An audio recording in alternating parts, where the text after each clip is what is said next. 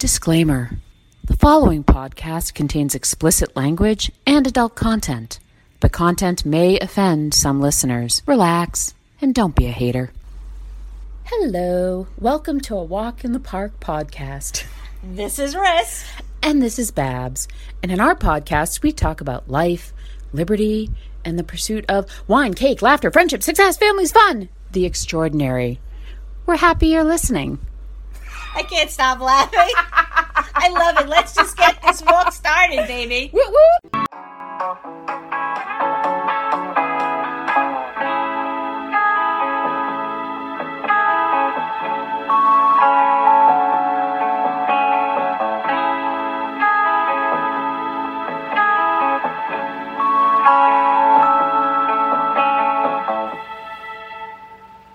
Hello, A Walk in the Park podcast listeners. This is Babs, and I'm here with a Babs Mini-sode. Riss, MB, and I were supposed to record an episode together, but I got stuck out in Los Angeles, and therefore that didn't happen.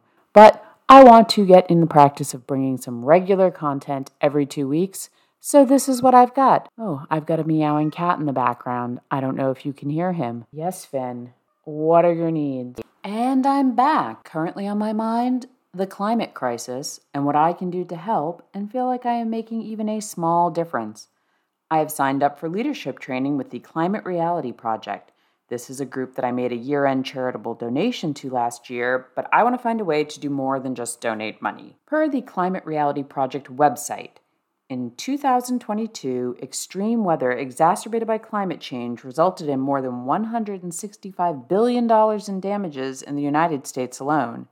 As extreme weather events become more frequent and intense, how concerned are you about the rising costs of climate change-related damages? Let's leverage the IRA and Infrastructure Act for climate action now.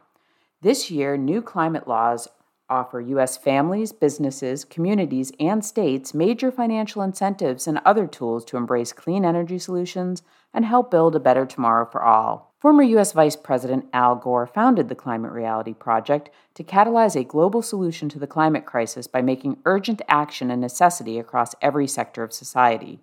They recruit, train, and mobilize people of all walks of life to work for just climate solutions that speed energy transition worldwide and open the door to a better tomorrow for us all. According to an article published by the International Monetary Fund, the Inflation Reduction Act is the most significant piece of climate legislation in the history of the United States.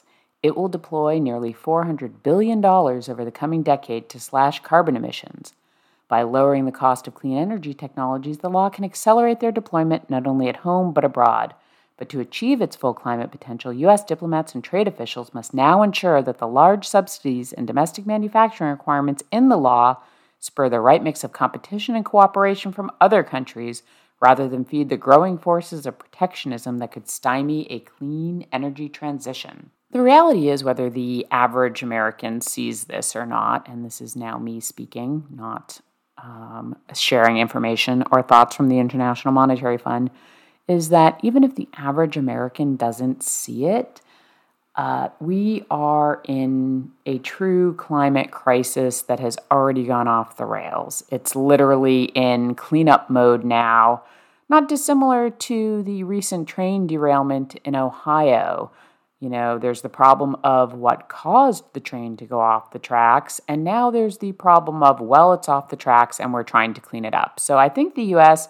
and countries around the world are trying to simultaneously address both of these facets of the crisis, because certain things have already been done or not done in the past that have put us in the situation where the train has derailed. However, you know, other trains keep leaving the station, and before they do, we want to make sure that we just don't find ourselves in a world where crashes just happen over and over and the world around us is damaged. A couple of things that I'm doing in addition to this leadership training, which I hope will provide me with even more ideas, is I've started using shampoo bars and conditioner bars to wash my hair. The product that I had been using, I would order it when I ran out. It came as a package, and 1 bottle of shampoo, 1 bottle of conditioner, and the new containers would always include a pump.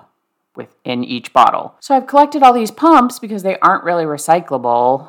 I could throw them in the recycling bin, of course, but I don't think that means anything would actually be done with them. There should be something, I should start something that sends these pumps back to the manufacturer so that they could reuse them. They're just pumps, for heaven's sake. Anywho, this way I will be buying less single-use plastic. Now, of course, I'm just one tiny person, but if you're going to make a difference, you have to start somewhere. So that's one thing I'm doing. I've also decided to help reduce single-use plastic. I'm not going to buy bottled water anymore. I'm looking into obviously we have water that comes out of the refrigerator, but sometimes that's just inconvenient. But I'm looking into getting us more friendly and fun water bottles to fill and carry on our own. And I might even get a water delivery service just to have easier access to that type of drinkable water. And let's see, what else was I thinking of doing? Those are the two things off the top of my head. Oh, yes, we drink a lot of Gatorade and sports drinks, a lot of Gatorade Zero in this household, and I'm going to start buying larger containers of the beverage that, again, we'll put into like our Stanley or our Frank Green or our Yeti. Although I will say Stanley and Frank Green are the current trendy, popular liquid containers here in our household, both owned by Vivian. We do have a number of Yetis too, but they just don't seem as cool anymore. It's all about the cool factor, right? Anywho, I will circle back with more of that eventually as well, but that is something that is currently on my mind. Also currently on my mind is this whole Chinese spy balloon debate. Was it a spy balloon? Or, as China claims, was it a weather balloon that veered off course? Honestly, sometimes these days in the world, you just wonder what is going to happen next. I guess I could see that you could use a balloon to spy, perhaps, but I would like to know some of the inner workings of this balloon. Anyway, as we know, U.S. fighter jet shot down at least one balloon this month of February off the coast of South Carolina. I have not been following how many more might be out there. I don't know whether or not there will be any actual resolution of this mystery, but I know they recovered the Chinese spy balloon debris, but whatever they learned from it will probably be classified for years to come. I believe the official Chinese description of the spy balloon is an airship used as a civilian device for scientific research such as meteorology. But we'll see. We do know that it interrupted, at least initially, U.S.-Chinese relationships, with Secretary of State Blinken not going to a meeting that he had scheduled. But the reality is, of course, we have to do our best to stop people from spying on us, but we know that we also have spies and employ spying tactics around the world as well. It's just who we are as humans. This is what we do. I think my daughter Vivian should have a career in the CIA just because of her craftiness and her general intelligence, of course, and just her ability, I think, to move in and among people without being suspicious. But I don't know if she'll stick with that career path. She doesn't have one really, and it sounded cool when I introduced it to her, but now I guess I mention it too much, especially recently in her college counseling / academic advising meeting where we picked her classes for next year, and I insisted that Vivian had to be allowed to take AP Government because she's going to have a career in the CIA. I guess I embarrassed Vivian because her college counselor didn't believe me and thought that that was a childhood dream. Of course, Vivian's only 15, so it's not like her childhood was that long ago. But they were trying to say, oh, well, you can't take AP Government, you have to take AP European History. Well, AP European History does not do a lot for Vivian. She is not looking to be a history major or anything related to history. And apparently here in Florida, you only have to take 3 years of social studies, so it's not like their idea that, oh, well, you can take AP US History next year and then AP Government your senior year is really that important, because maybe Vivian doesn't want to take 4 years of social studies if she can take something else. But of course, your school offers certain APs and you have to take certain APs to better improve your chances of getting into the college that you want to go to, which is a good segue to another thing that's currently on my mind, but I'm going to save that to the LifeShare portion. No, let's just make it the LifeShare portion now. I've already segued there. We were out in California last weekend and we did a tour of UCLA, which is one of Vivian's top schools, and it was great. It made me feel a lot better about UCLA in general. I don't know, I just didn't think of UCLA as that interesting of a school. So many family members have gone there. I was like, meh, it's not a new location.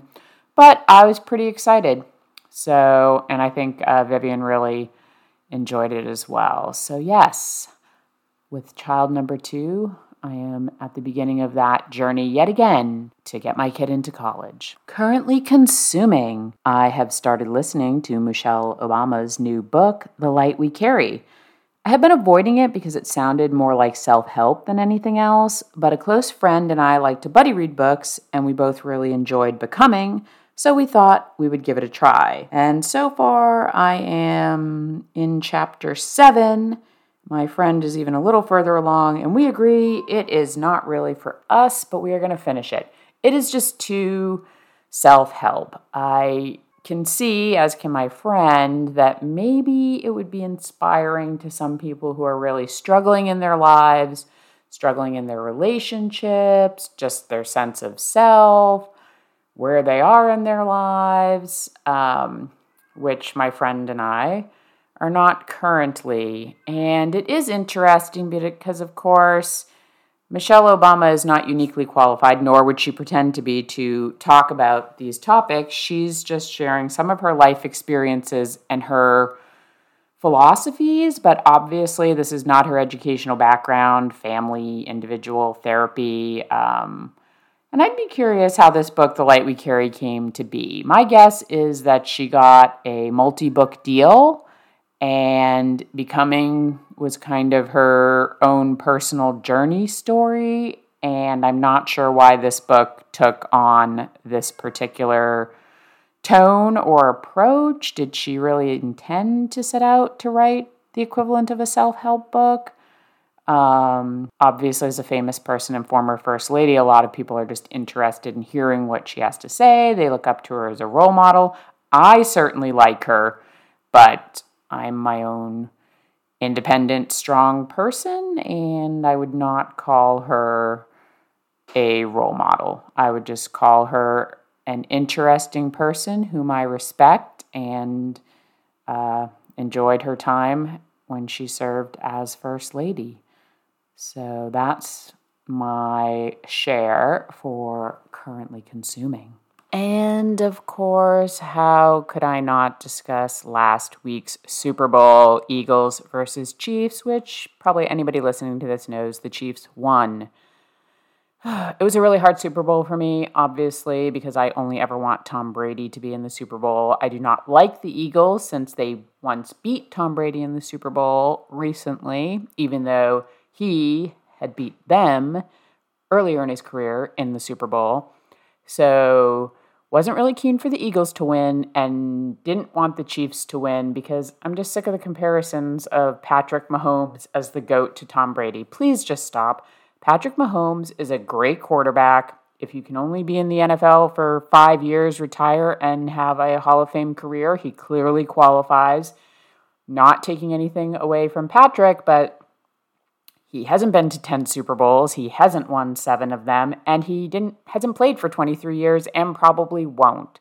So Anyway, my official comment on the game is the Eagles, with their two pretty critical mistakes, essentially gave it to the Chiefs. The Chiefs did have the one mistake where their kicker missed a field goal attempt, but when Jalen Hurts fumbled the ball and let the Kansas City defense score a touchdown, you just can't do that in the Super Bowl. They would have needed it to be offset on the other side, where the Chiefs also gave them the equivalent of a pick six, or in this case, a fumble six. And then that horrible kick that by the Eagles kicker that gave the Chiefs ridiculously good field position. You just can't do that. So I think both teams played comparably to one another, and neither team seemed better than the other, and that the Chiefs won because of those two mistakes that the Eagles made to their one. But anywho, enough about the Super Bowl. Who cares about any of it when Tom Brady and or the Patriots aren't in it? The end.